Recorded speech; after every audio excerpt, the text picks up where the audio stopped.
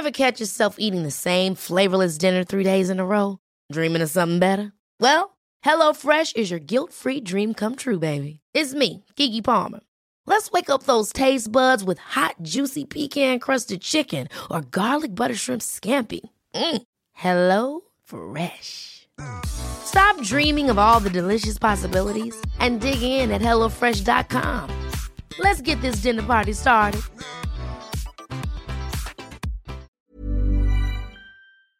Luke's English podcast is sponsored by italki, a very, very convenient and simple way to find one-to-one teachers for lessons and conversations online. The way it works is that first you choose your teacher.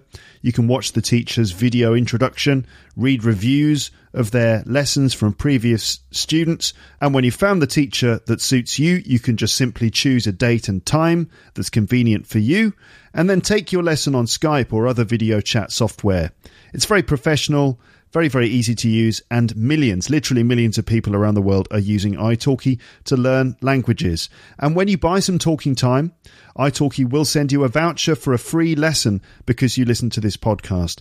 To get the offer, go to teacherluke.co.uk/talk or click an italki logo on my website.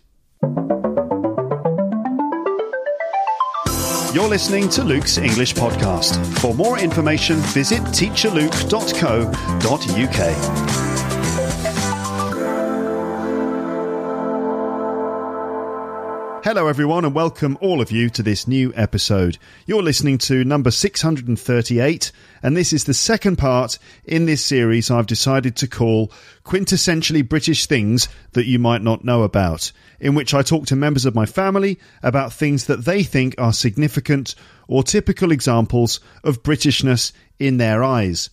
I'm assuming that you've heard the previous episode in which James told us about 5 interesting English things.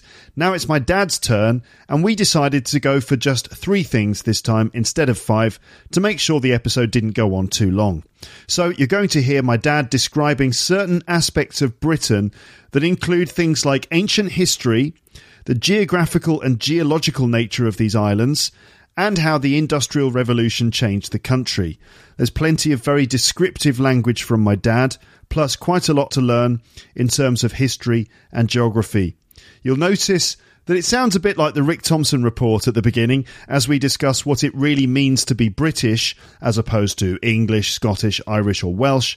And there's talk of the Scottish independence movement, but my dad assures me that his 3 things can definitely be considered British rather than just English. We recorded this together in the living room at my parents' place on New Year's Eve. And in fact, we were still recording at the stroke of midnight. So you can hear Dad and me wishing each other a happy new year, enjoying some fireworks on TV, and seeing in the beginning of the new decade together. I think you know the concept of the episode now, so I'll just let you enjoy listening to my dad talking about some British things that he likes in particular.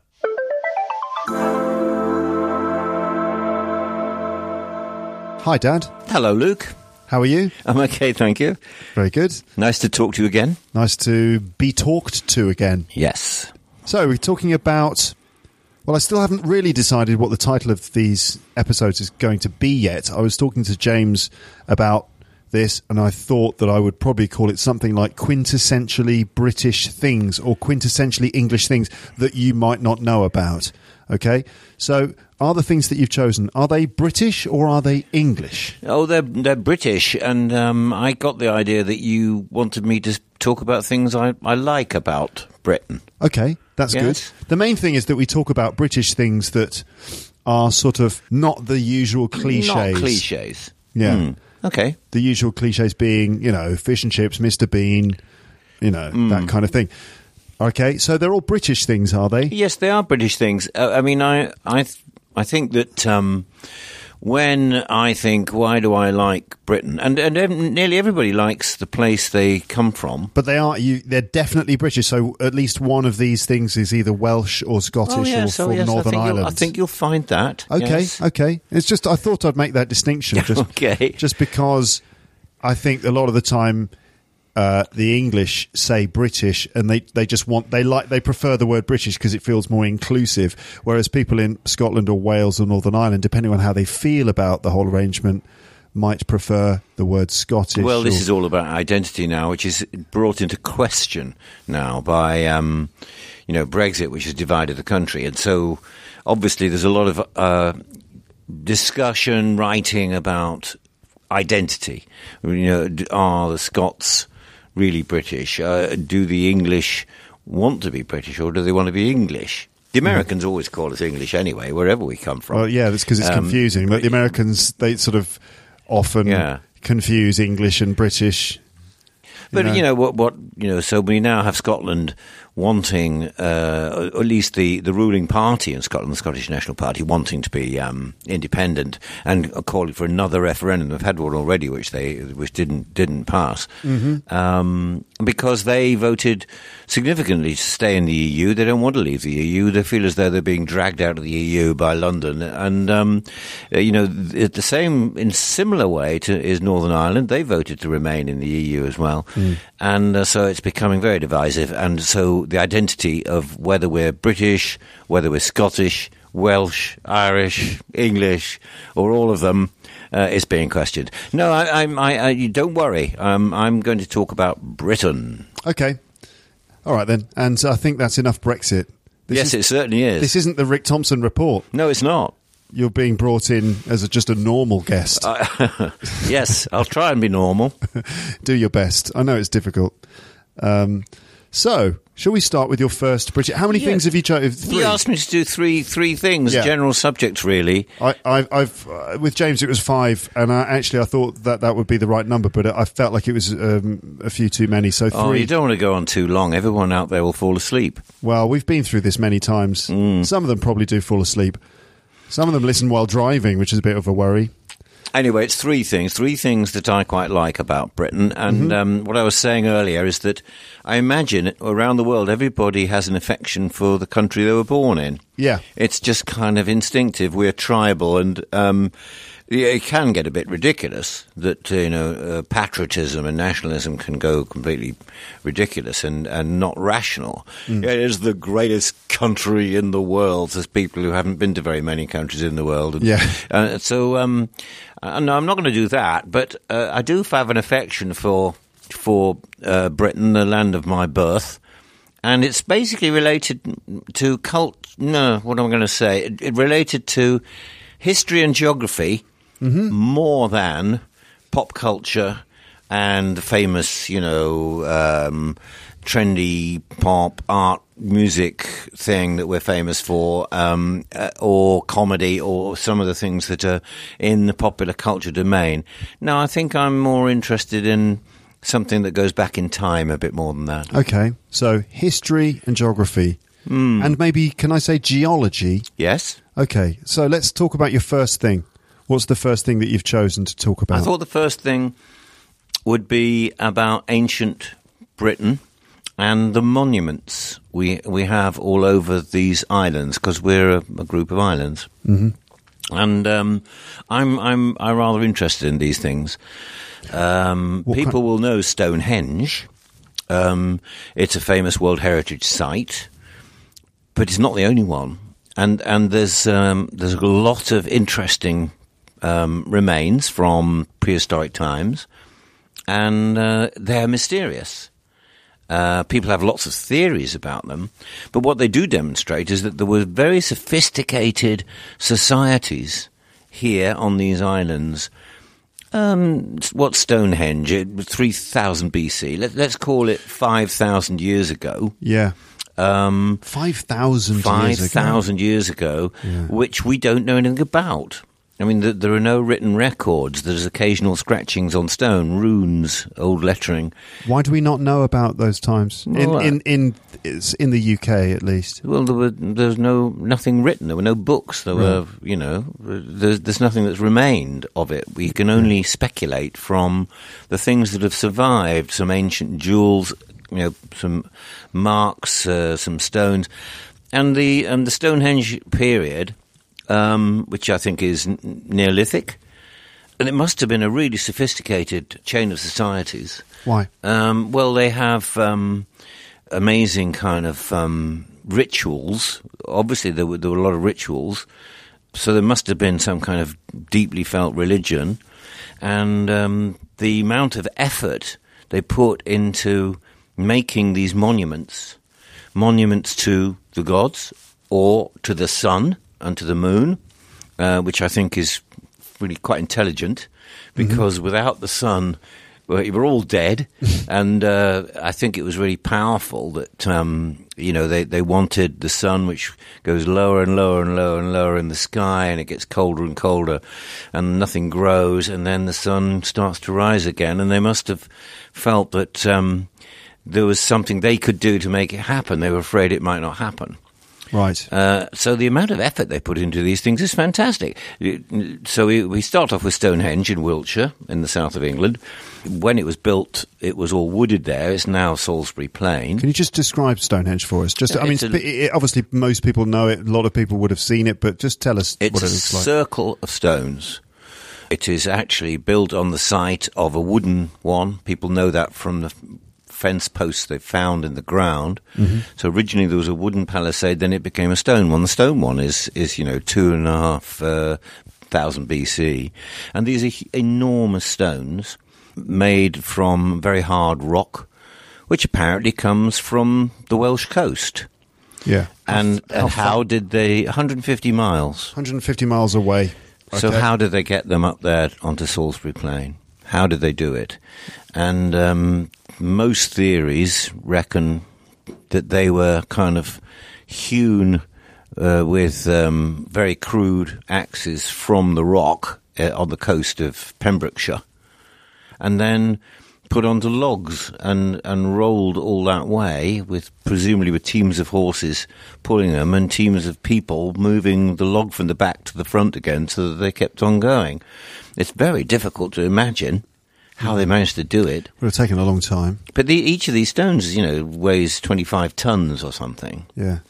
I have another theory, which is not my theory, actually. It's not only that as well, sorry to interrupt, but just moving the stones to where Stonehenge is located, but also getting some of the stones on top of the others. Oh, that's right.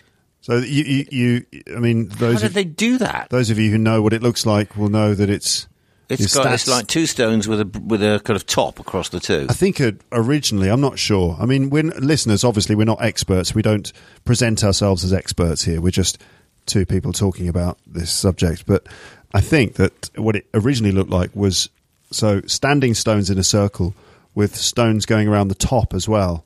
That's right. So how did they get those huge, extremely heavy stones up there? Well, there's that question. Yeah. I mean, there is a theory I read about when I was actually in Pembrokeshire, in Wales, looking at the rock where these things apparently came from. And there is a huge amount of seaweed on that part of the coast. Seaweed? Seaweed is these brown plants that grow in the sea. Slimy, right? Slimy, slippery. There's lots of different kinds of seaweed, but one of them has got big, wide sort of leaves, which are very, very leathery and slippery and quite strong. And somebody had postulated that you could actually use the seaweed to slide these things. And I thought, that's an interesting thought. There was an awful lot of seaweed. I mean, you could have barrow loads of it, horses pulling carts full of wet seaweed. Right. Putting it down in front of the rock and sliding it because it's being towed by more horses and things. I thought, that's an interesting thought. It's more likely than this logs theory for my liking. Yeah. Anyway, so they took an awful lot of effort doing it. It's fascinating to speculate on it, though, isn't it? Yes. Because we don't know, it kind of lets your imagination run wild a little bit. Or sort of, to an extent, you can kind of speculate based on what we do know and based on sort of what would be reasonable, and start to imagine what must have happened. It is mysterious. Yes, and it is mysterious. When I was a child at school, we were told stories with picture books about the ancient Britons. Now, the ancient Britons is a way of describing the Celts, the Celtish tribes that occupied these islands, before the Romans arrived, and the books would show the ancient Britons wearing animal skins and kind of, hunting things with spears. Well, we now know from later discoveries and carbon dating So there were really sophisticated societies going on much, much longer ago than that. I seem to remember in the Netherlands, they found some sort of fossilized spears. And yeah, like javelins. And this was a camp where they were horsemen. It's flat country in the Netherlands, and they were horsemen. And they apparently hunted wild horses because there was a lot of horse remains, and they'd obviously been cooked and eaten. And they carbon dated these spears, and they were, I think, 25,000 years old. Whoa, 25,000 years old. So we're talking about sophisticated societies that go a long way back, and we don't know anything about them. Yeah, it's incredible, isn't it? And so we do know a bit about the Anglo-Saxons who moved in from mainland Europe after the Roman Empire had collapsed, and that was the era where the Vikings moved into our islands from Scandinavia, and the Anglo-Saxons moved in from Germany and Denmark and so on, mainland Europe. Well, they were very sophisticated. Beautiful jewelry has survived, and a lot of poetry and other things. Yeah. So I imagine you can go back thousands of years, and you would have had something similar. Right. So so Stonehenge, yes, but there's lots more. I was very struck in Scotland. We went on holiday to the Outer Hebrides. Where's that? It's on the northwest side of Scotland, and it's a chain of islands out in the Atlantic. Okay. There are Inner Hebrides, much closer to the mainland. The Isle of Skye is one of those. The Outer Hebrides, if I remember rightly, there is North Uist, South Uist, Benbecula and Harris. These are the main islands, and they kind of tend to be long and thin. People can look at the map and they'll see them out there to the northwest of Scotland. It's very remote, but also very beautiful. And on Harris, there is another stone monument dating from around the same period. It's called the Callanish Stones. I think it's fabulous. What does it look like? They're very tall stones on a hill, and they are in the shape of a big cross. So there's two avenues of stones which cross in the middle, and at the middle there is a circle. So it's a kind of cross with a circle, quite big. And the Callanish stones have also got other stone circles within sight if you're there.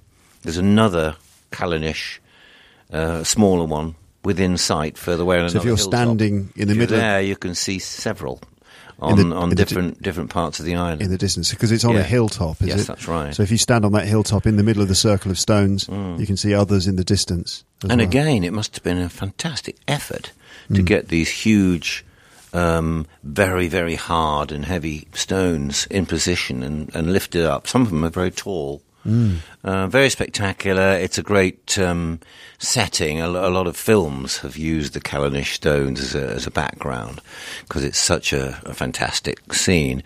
But also in Scotland, on the Scottish Islands, there are lots of other monuments. There's lots of burial mounds, lots and lots of burial mounds. What are burial mounds? It's just, it looks like a little hill, but it's actually made by people, and it's where you bury somebody important. Okay. And some of these burial mounds are very sophisticated.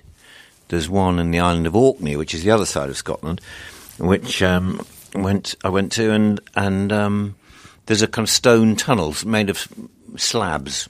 So there's a doorway into it, and you have to crawl in, and you can crawl down this tunnel of stone, and at the end there's a chamber where obviously the famous person's body was going to be, along with various artefacts.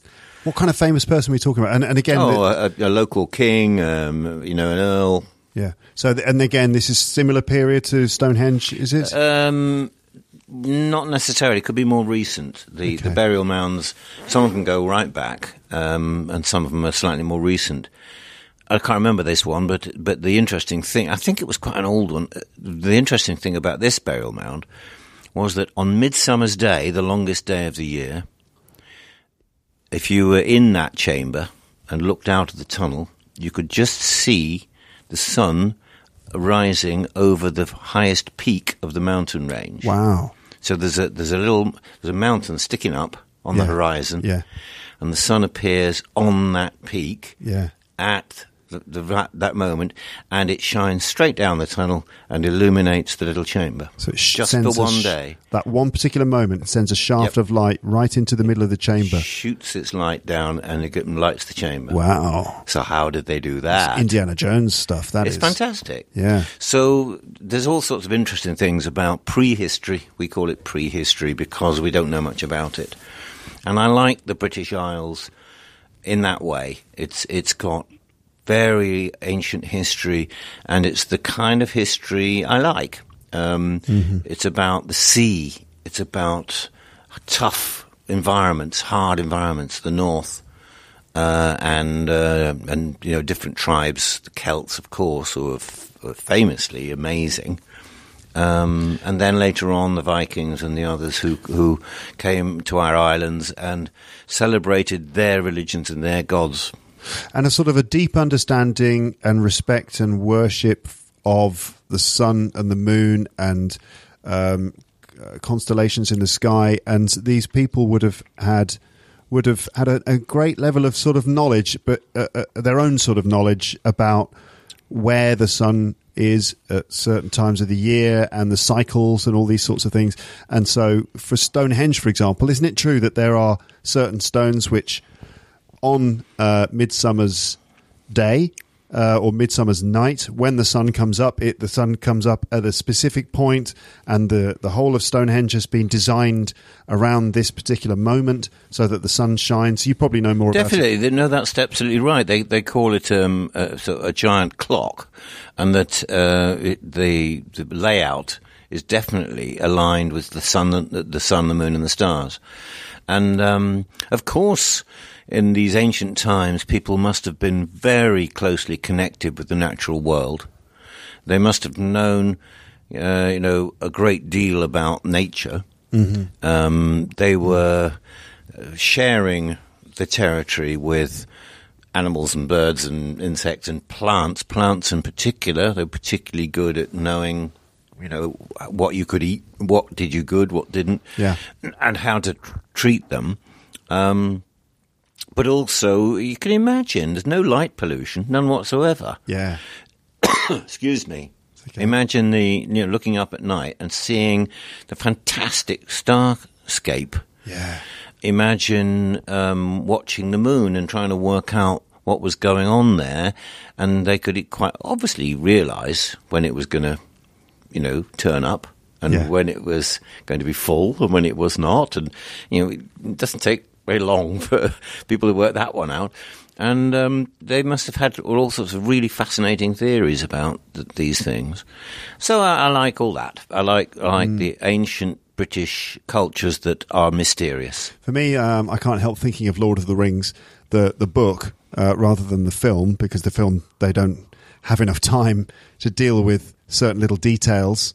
But the book contains certain references, or certainly a kind of an atmosphere of that kind of mystery and wonder of the British landscape. Certainly the earlier passages of the Fellowship of the Ring, like when Frodo and the other hobbits end up being, what is it, they get... the section I'm talking about with the Barrow Wights. Oh yes, and the trolls. Yeah, they're sharing the land with other creatures, and of course Tolkien, who by the way lived just down the road from here. I mean, he got married in the town we're sitting in. Yeah, Tolkien. This was his patch, and the Shire, it was very much Middle England, Central England. Where we are now, the centre of England. Yes, he was an expert in particularly Anglo-Saxon cultures and Viking cultures, which is, there's a fair amount of record of that. But yes, the Lord of the Rings touches on all these things. If you go to Ireland, I remember being very struck when I went on a holiday to Ireland and met some people who were absolutely convinced that they were sharing the island with unseen people. Like kind of... Well, they call them leprechauns, but that's, some people think leprechauns are sort of little elves, but in Ireland that's not necessarily the case. And a leprechaun can be It's someone who isn't human. It's other. It's a spirit, and there are all sorts of stories. How, you're at a crossroads and you meet somebody with a feather in their hat, and they tell you which way to go, and then you turn around and they've disappeared, and then you've had an encounter. And it's the same in Iceland. Iceland, they feel very strongly that they share the island with what they call the hidden people. And they're convinced of it. So Iceland is not that far from the coast of northern Scotland. Not that far. The interesting thing is all these cultures are in our folklore in all sorts of obscure ways, sometimes in folk songs, sometimes simply in stories that have been handed down, and they're still there. So it's the mystery, the connection to natural cycles, the connection to the land and nature. Yeah, fascinating stuff. Okay, great. Good choice. Yeah, really good choice.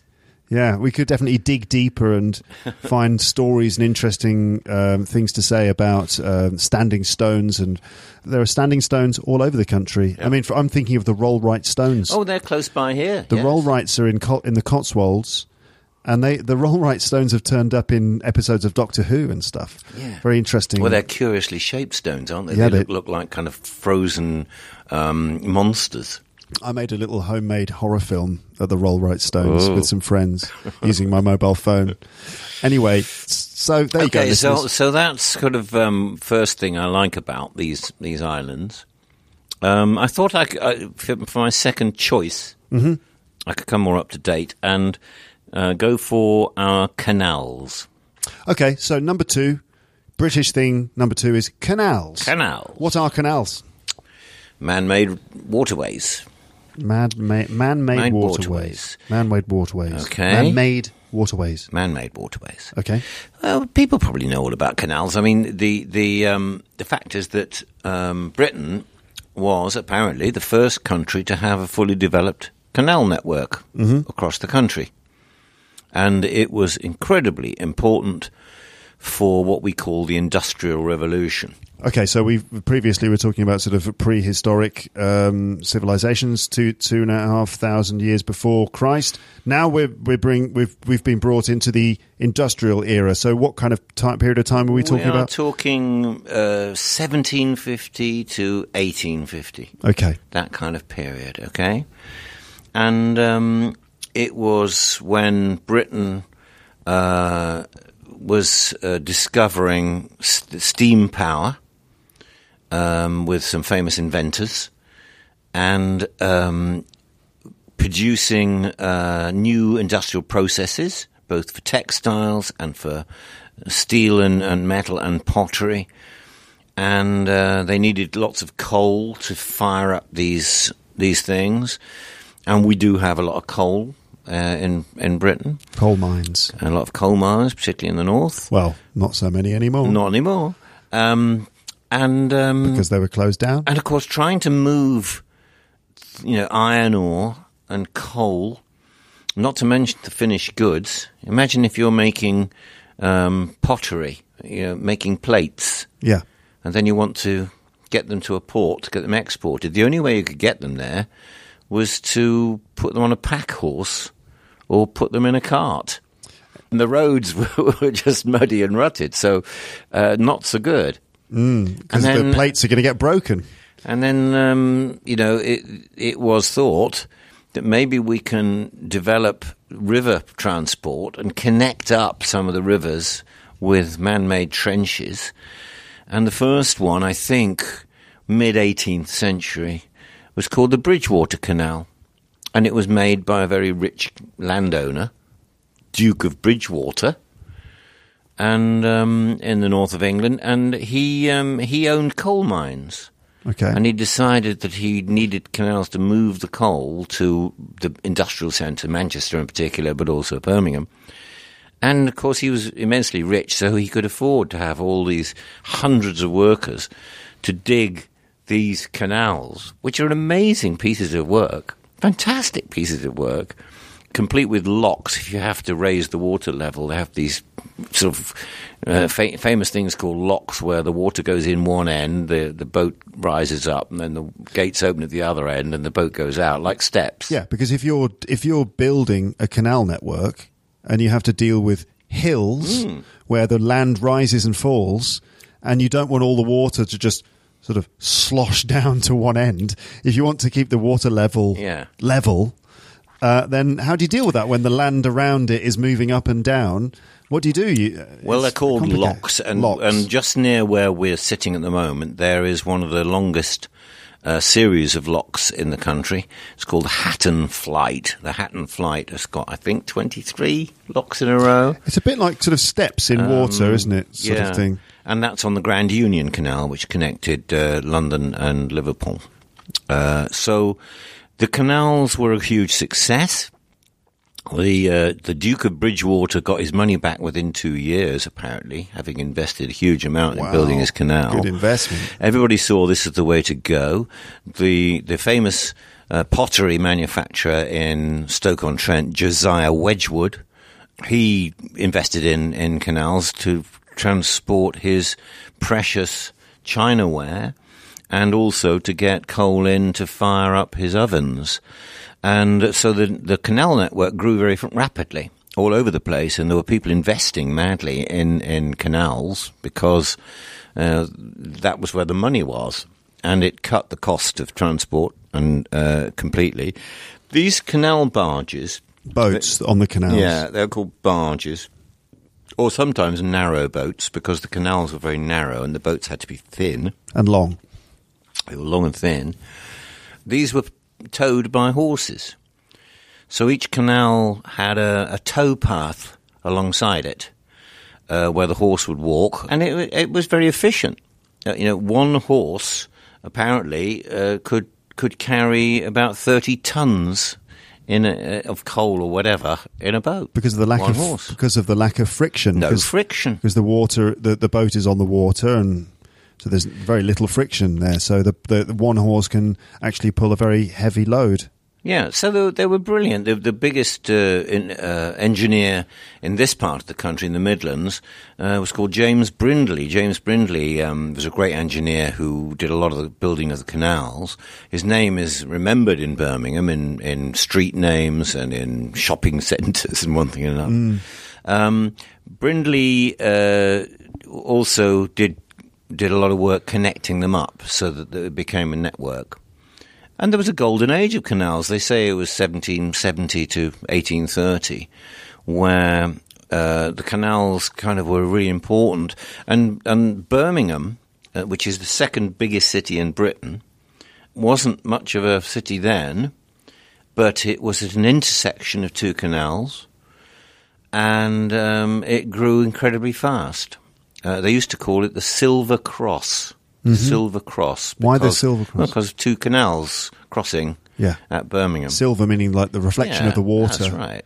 Thread of water. Yeah. So the canals made a huge impact on Britain. They fueled the Industrial Revolution. It made Britain incredibly rich. Also helped the colonialisation and all that. Because it suddenly allowed this industry of spices and textiles and other materials that could be brought in from other countries, brought into ports like Liverpool or Southampton. And transported to the big city. Transported all around the country to these industrial places where they would be then transformed into different goods that could be then sold. So that's the history of the canals, and what killed them off? What do you think killed off the canals? The invention of the motor car? No. The railway? The railway. Yeah. No, it was the railway. And of course, once they'd started building railways, and again, Britain was an innovator in building railways, it was much quicker, much faster to transport things by rail than by canal. And the canal companies started to go bust, and sometimes the rail companies bought them out to eliminate the competition. And the railways took over. And so the canals fell into a steady decline, and they have only been revived in relatively recent times. How have they been revived then recently? In about the 1960s, people started realizing that these canals were a resource, and that they should be cleaned up, if you like. Yeah. and they're now used for leisure a lot. We've been on a canal holiday. It was absolutely wonderful. You get into a long, narrow boat and chug along these beautiful canals. The narrow boats, I mean, you talked before about how they were pulled by horses, but obviously later on the engines... Diesel engines were put into them. And That's so on. right. Yeah, and they also, these days, these narrow boats that people either spend time on during holidays or actually they live in them, they have, kitchens in them, they've got living quarters, toilets and stuff. Yes, in fact, when the canals started to go into decline, the people who worked on the canals found their wages being cut. Mm-hmm. And a lot of them had to bring their families on board the boat. They had to live on the boat. Yeah. Because they couldn't afford anywhere else. Yeah. And this produced a kind of a culture, the boat people. The boat people lived on the canal boats. Yeah. And they had their own artwork and their own language, their own habits. Yeah. Okay. Yeah. And so there's a little bit of tradition of the canal boat being a little cozy home with a little bedroom in it and everything else. So there was the leisure thing, but also in the big cities, the canals suddenly became fashionable. Once they'd been kind of cleaned up and there were nice canal side walks and you could go jogging beside the canals and you could go cycling by the canals, and then suddenly they were building apartments in the old factories and the old mills which stood by the canals, converting them into classy apartments to live in, and canal-side living, in places like Manchester and Birmingham, became very fashionable. So the canals have revived now, and they're completely different. They're smart, they're a leisure facility, and there are canal-side restaurants, cafes, pubs, and all that kind of thing. And it takes you away from the traffic. You step away from the traffic, down maybe a flight of steps, there you are on the canal side. And it's very pleasant, especially in the summer, to sit beside the canal and have a pint. Yes, and I'm thinking of famous sort of canal side locations. For example, Camden Lock. I don't know if you've been there recently, but not recently. It's in London, right? Yeah, it's amazing. It's a really cool place to go. There are loads of interesting places to get food, cafes, shops and restaurants. It's just a really cool spot to hang out in London now, Camden Lock. And you can walk all the way from Camden, all the way down the canal, past Regent's Park, past London Zoo, all the way through to many other parts of London. There you go, and you don't have to cross a road, you don't have to get involved in the traffic and the buses, and it's actually a different way of looking at places. When you see places from the canal side, you see things in the way you haven't seen them before, from a different angle. No, it's a great success, the revival of the canals. So instead of carrying coal, that's what they do. One of my friends actually lives on a canal boat. Oh, does he? Yeah, he used to live in West London. He had a flat there, but he'd sold his flat and bought a canal boat, obviously, much cheaper than his apartment was. But now he lives on a canal boat, and I've spoken to him on the podcast several times. So listeners, Moz is his nickname, M-O-Z. And he lives on the canal boat, and it's very interesting because he's kind of constantly moving around the network. He spends a lot of time in London, but also he can take his boat up to different parts of the canal network. Isn't it? And he, he's allowed to stay in a certain spot for about 2 weeks before he has to move on. So he's constantly on the move, and he wakes up in the morning, and he comes out of the boat, and he gets to see these beautiful scenes, often of nature. He's right there on the water, so there are ducks and geese and swans and things, and it must be lovely. Actually, he's got a stove in his boat that keeps him warm. It's kind of sort of very attractive idea. It's a different lifestyle. Yeah. I mean, you can't move your house around like that, but also you can't have a snooker table in a canal boat. Yeah. Okay, nice one. So the canal network, interesting, very interesting stuff. By the way, listeners, we're recording this on New Year's Eve, and it's just Dad and me sitting here in the living room. Mum's gone to bed because she was tired. This is how we celebrate New Year's Eve these days. My wife is not with us at the moment, but my daughter is upstairs asleep. My brother's elsewhere. So it's just Dad and me. And well, we were like, what should we do? Let's record this podcast we've been talking about. So We're coming up to the year 2020 quite soon. It's about how many minutes away? It's now 11. Many. It's 11:52. So in about 7 or 8 minutes, it'll be 2020. The end of the decade into 2020. I've set my. So we'll have to let everybody join in with the countdown to midnight, which is midnight UK time. Yeah. I mean, they've already got there in mainland Europe, but they can join in with us. Right. Let's crack on. Let's crack on. There's that phrase again, folks. I talked about that with James. Anyway, so what's your third thing? And by the way, I've set my phone to an alarm on my phone. Okay, it's going to go beep beep. It'll go beep beep 2 minutes before midnight. So then we can kind of just sort of take a pause to sort of bring in the new year and then carry on. All right. So anyway, okay. What's the other one's slightly connected. It's northern landscapes. It's landscapes basically. Yeah. The British Isles has a whole different range of landscapes. Now, no other countries do, particularly big countries like France, for example. But they seem to be particularly interesting in Britain, and I particularly like northern landscapes. I would say that probably most of the tourists or visitors to the UK probably start in London. Probably London attracts most of the tourists, and as a result of that, I wonder how many, probably not that many, get up to areas in the north. Yeah, I would think a minority. And I know some get as far as Stratford-upon-Avon here, say hello, there's Shakespeare's birthplace, and some will go up to Edinburgh in Scotland, but Edinburgh's a city, and I'm interested in more rural landscapes, more remote landscapes, and we're very maritime nation. We have an awful lot of coastline, and the coastlines are different too. Geologically, you mentioned geology right at the beginning. Geologically, we're on a kind of a tilted plate. So if you imagine British Isles on a plate, and then you tilt it slightly so that the eastern end dips down towards the sea and the western end tilts up. Okay. That's basically what we've got. We've got cliffs all the way along the western side, and then we have got some cliffs elsewhere, but in East Anglia, in the southeast, it kind of runs into some lowlands, marshlands, and sandy bits. Yeah, I'm thinking of places like Norfolk, where it's very, very flat, and that flat land runs right into the sea. And, there's problems like the fact the sea is encroaching on farmland and stuff. But we don't have cliffs on the east side, but we do a bit. When you get up into Yorkshire, you certainly do, and Scotland. So it's a simplistic way of looking at it, but it is a bit like that. Okay. And northern landscapes are the ones I like because they're rugged. They can be wild in bad weather. They can be spectacular, stormy.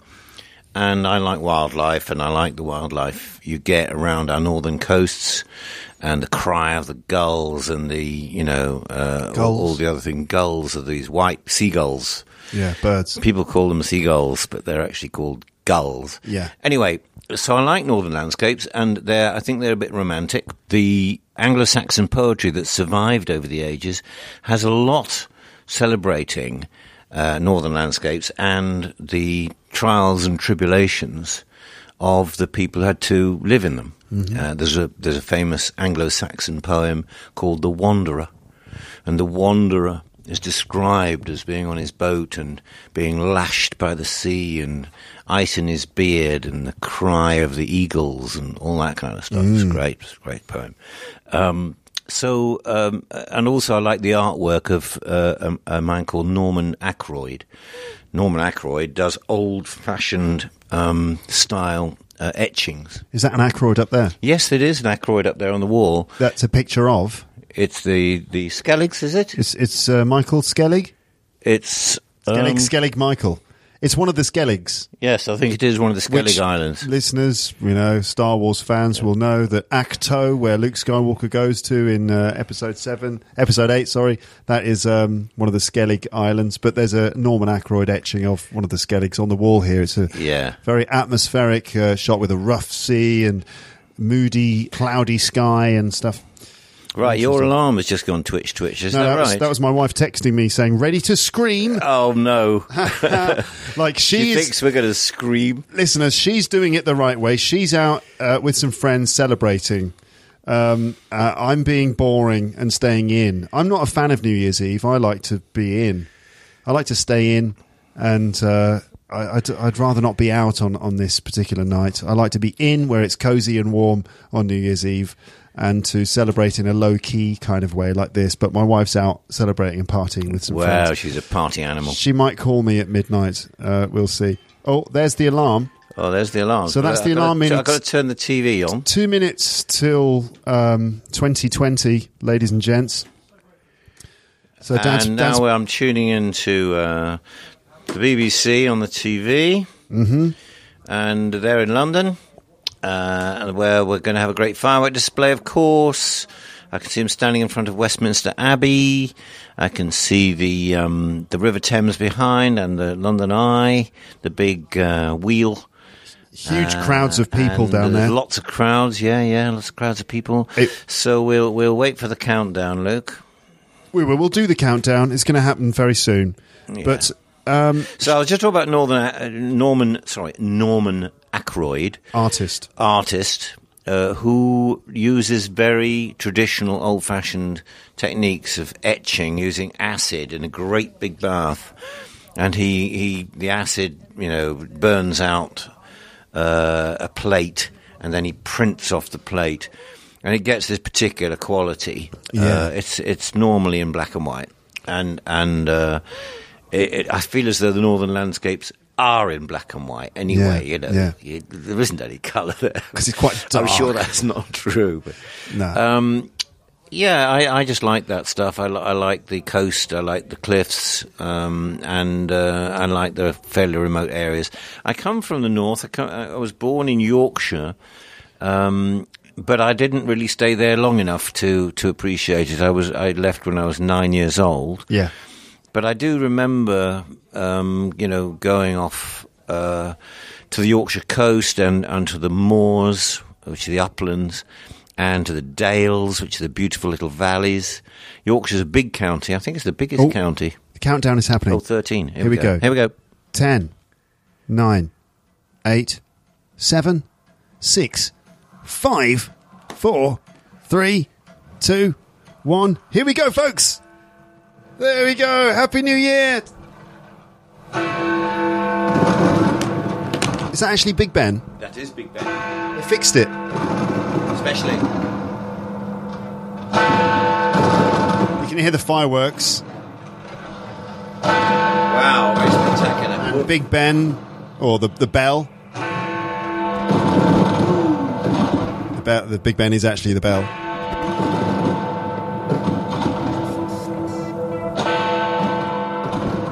What's going to happen now is a massive and outrageously expensive firework display. It's happening. Like in many cities around the world. It is quite impressive, I have to say, the firework display that they usually have in London on New Year's Eve.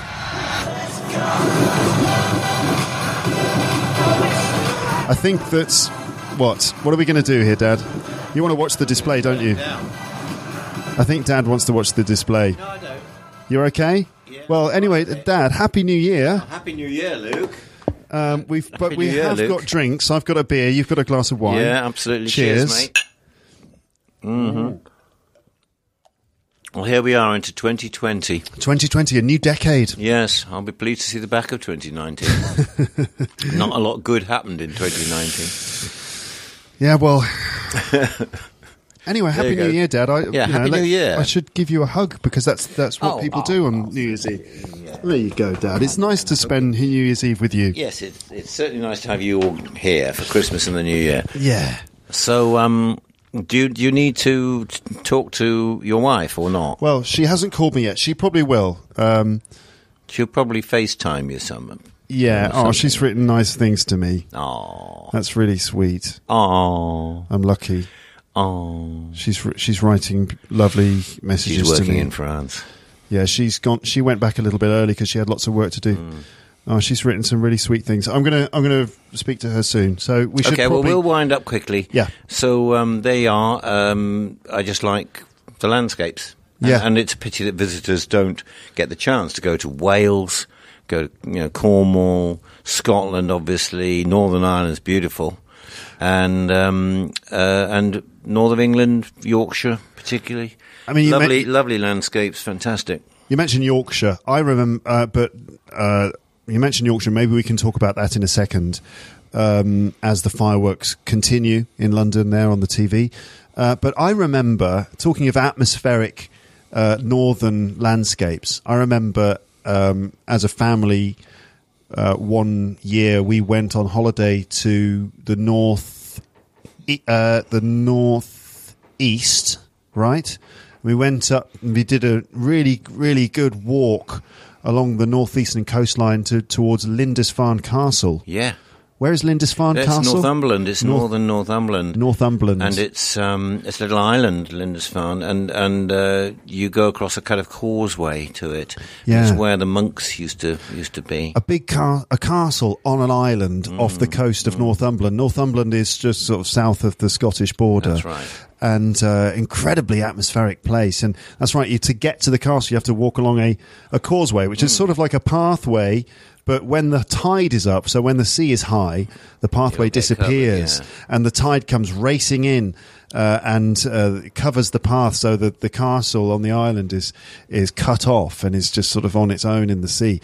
Amazing place, and there were lots of bird life there and everything. And I just remember having a really fantastic time walking along the coast, and then walking along the causeway to the castle, and then walking back and seeing the tide racing in, like seeing the water rushing in. Yes, that's right. It's a different landscape, different experience from being in London or getting in your car and going to work and everything else. It's so refreshing to go to somewhere completely different, completely wild, and with big sky.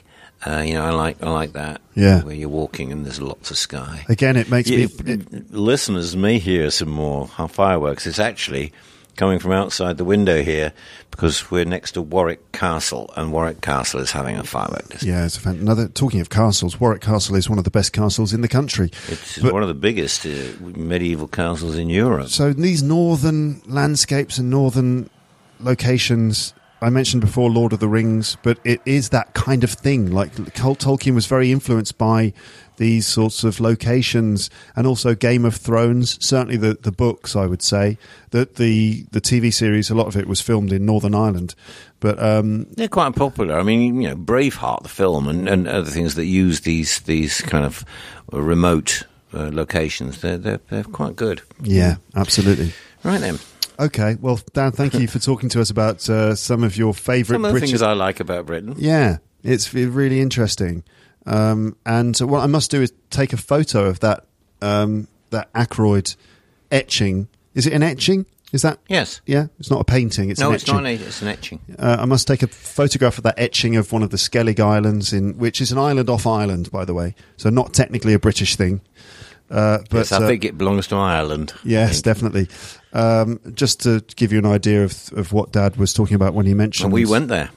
We did. Me and James, we went on a little boat.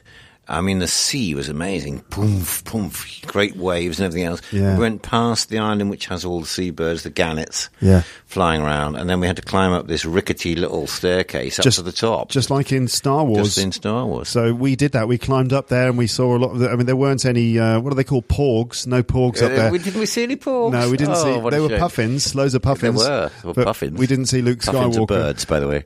But, so been there, done that. We didn't get a T-shirt, but... there it is. Dad, thank you so much for talking to me. It's been my pleasure. Happy New Year again. Happy New Year to you. Thank you also for your contributions to Luke's English podcast over the last, decade or Probably. more? It's been 10 years. It's been over 10 years now. And you were in episode 2. I was? Yes, you were. We talked about Easter. Really? Yeah, you don't remember that, but that was way back in 2009.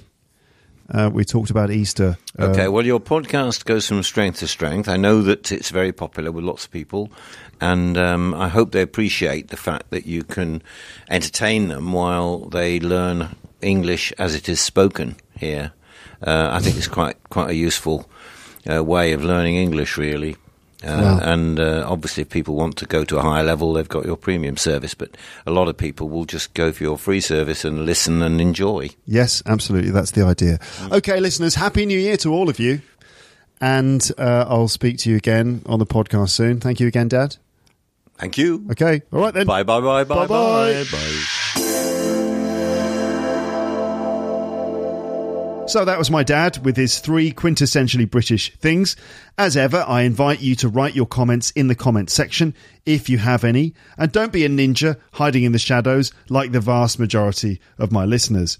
All that remains to be done is for me to remind you to download the Luke's English Podcast app from the App Store to get the entire episode archive, plus loads of bonus extras, and also to sign up to LEP Premium, where I teach you grammar, vocabulary and pronunciation using target language which has occurred naturally in normal episodes of the podcast. To get started with that, go to teacherluke.co.uk/premium. Right then, thank you for listening, and I'll speak to you again in the next one, which is going to be 3 quintessentially British things with Mum. But for now, it's just time to say goodbye. Bye, bye, bye, bye, bye. Thanks for listening to Luke's English Podcast. For more information, visit teacherluke.co.uk.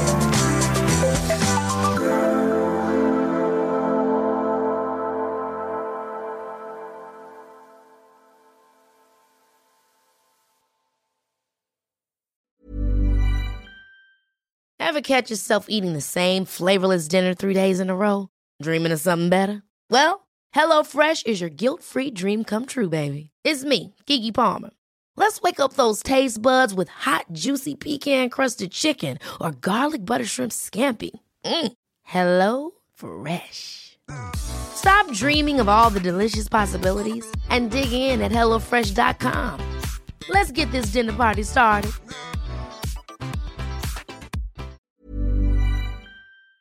If you enjoyed this episode of Luke's English Podcast, consider signing up for Luke's English Podcast Premium. You'll get regular premium episodes with stories, vocabulary, grammar and pronunciation teaching from me and the usual moments of humour and fun. Plus, with your subscription, you will be directly supporting my work and making this whole podcast project possible. For more information about Luke's English Podcast Premium, go to teacherluke.co.uk/premium info.